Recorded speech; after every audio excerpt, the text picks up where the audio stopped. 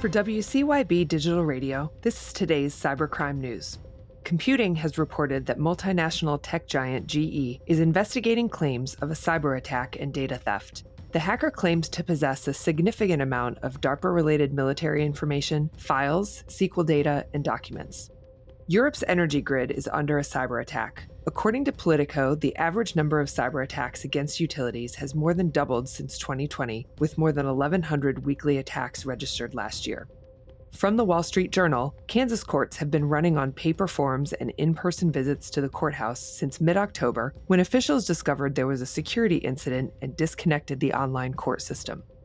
Agencies from 18 countries, including the US, have endorsed new UK-developed guidelines on AI cybersecurity designed to help ensure AI is designed, developed, and deployed securely. The United Kingdom's National Cybersecurity Center, the United States Cybersecurity and Infrastructure Agency, and experts from around the world contributed to the guidelines.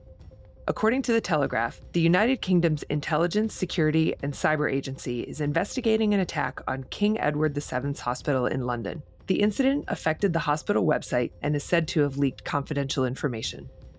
Local News 8 is reporting that the Portneuf Medical Center in Pocatello, Idaho, experienced a network outage due to a potential security incident. Emergency services diverted incoming ambulances to other hospitals. Reporting for Cybercrime Radio, I'm Heather Engel. For more information on the latest news in cybercrime and cybersecurity, visit cybercrimewire.com.